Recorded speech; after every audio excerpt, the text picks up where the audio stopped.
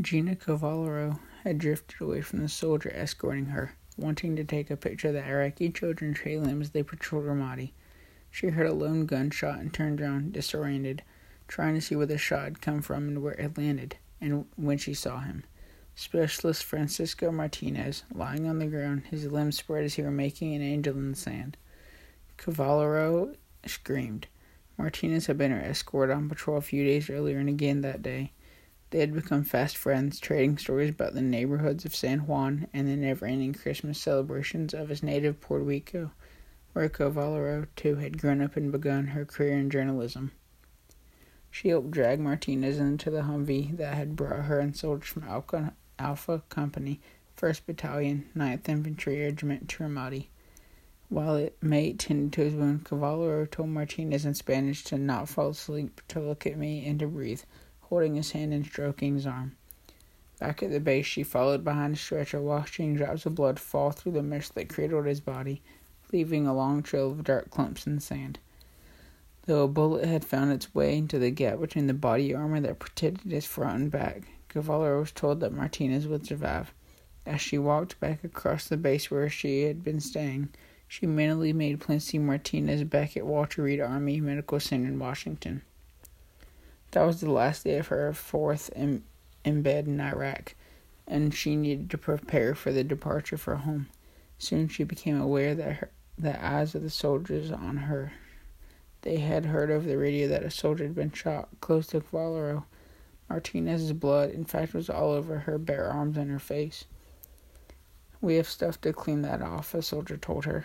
Then, while one soldier held her outstretched arms, another wiped her off with biohazard cleanup wipes and rinsed her with a bottle of water. Remembering that she was a journalist, Cavallaro snapped a picture of the spent foil packaging, fascinated that the native clean skin and blood was so common that these packets were as readily available as a Kleenex pack would be in civilian life. Not an hour later, while Cavallaro was sitting in a makeshift coffee lounge, Martinez's commander sought her out. He squeezed his 6-foot, 4-inch frame into the chair across from her and told her the news. Martinez had died. Cavallaro cried uncontrollably, then tried to stop herself, shamed by the weight of another soldier's presence in the room. Before leaving Iraq, she wrote a personal essay on Martinez's death for her newspaper, noting the grief and helplessness she felt. "I've known people who have been killed here, but I had not had the misfortune of having to witness a mortally wounded soldier try to hang on to life. I grieve for this fallen soldier as I know his buddies do." The column generated hundreds of emails and letters. Soldiers wrote to thank her, to commend her, and to comfort her, telling her that God had put her there for Martinez, and there was nothing like a woman's touch to comfort a man in his hour of death. Cavallaro is a staff writer for Army Times, an independent Gannett-owned weekly, published by the Army Times Publishing Company, which also publishes the other military Times papers, Air Force Times, Marine Corps Times, and Navy Times.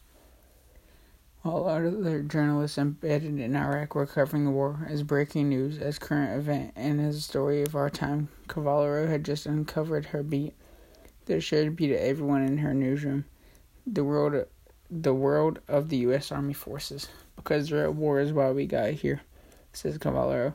"We're not covering the war, we're covering them." The Military Times papers, in essence, are community papers. Their journalists are writing primarily for soldiers, sailors, airmen, and Marines, and for their family members and others connected to that world. Through their work often goes unrecognized outside the community, the papers do some of the best and most thorough military affairs reporting around. That flows in part from a powerful sense of mission. Military Times editors, writers, and photographers see the community, ironically, as a particularly vulnerable one, whose behalf they are working. In the case of the death of Specialist Martinez, a member of that community, not just another soldier, had died too, and too young, and too far from home. The most immediately striking difference between the military community and others large and small that are focused of community papers across the U.S. is that the military community is not geographically defined. Its members live and work in 440 bases across the country, 36 bases abroad. Approximately 1.5 million people currently serve on active duty in all branches of the military. Of those, 139,180 are based in Afghanistan and Iraq, along with 31,820 National Guard and Reserves. As of mid-April, 3,315 of them had died and 26,188 had been wounded.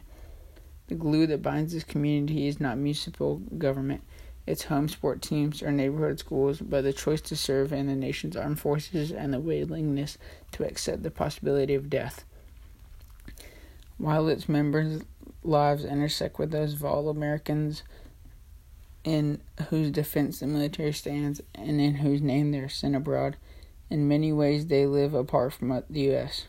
In the U.S., a third of them live on base, with many of the rest living nearby in privatized former military housing. 87,000 children of military families are educated in Department of Defense schools, and a separate healthcare system attends to their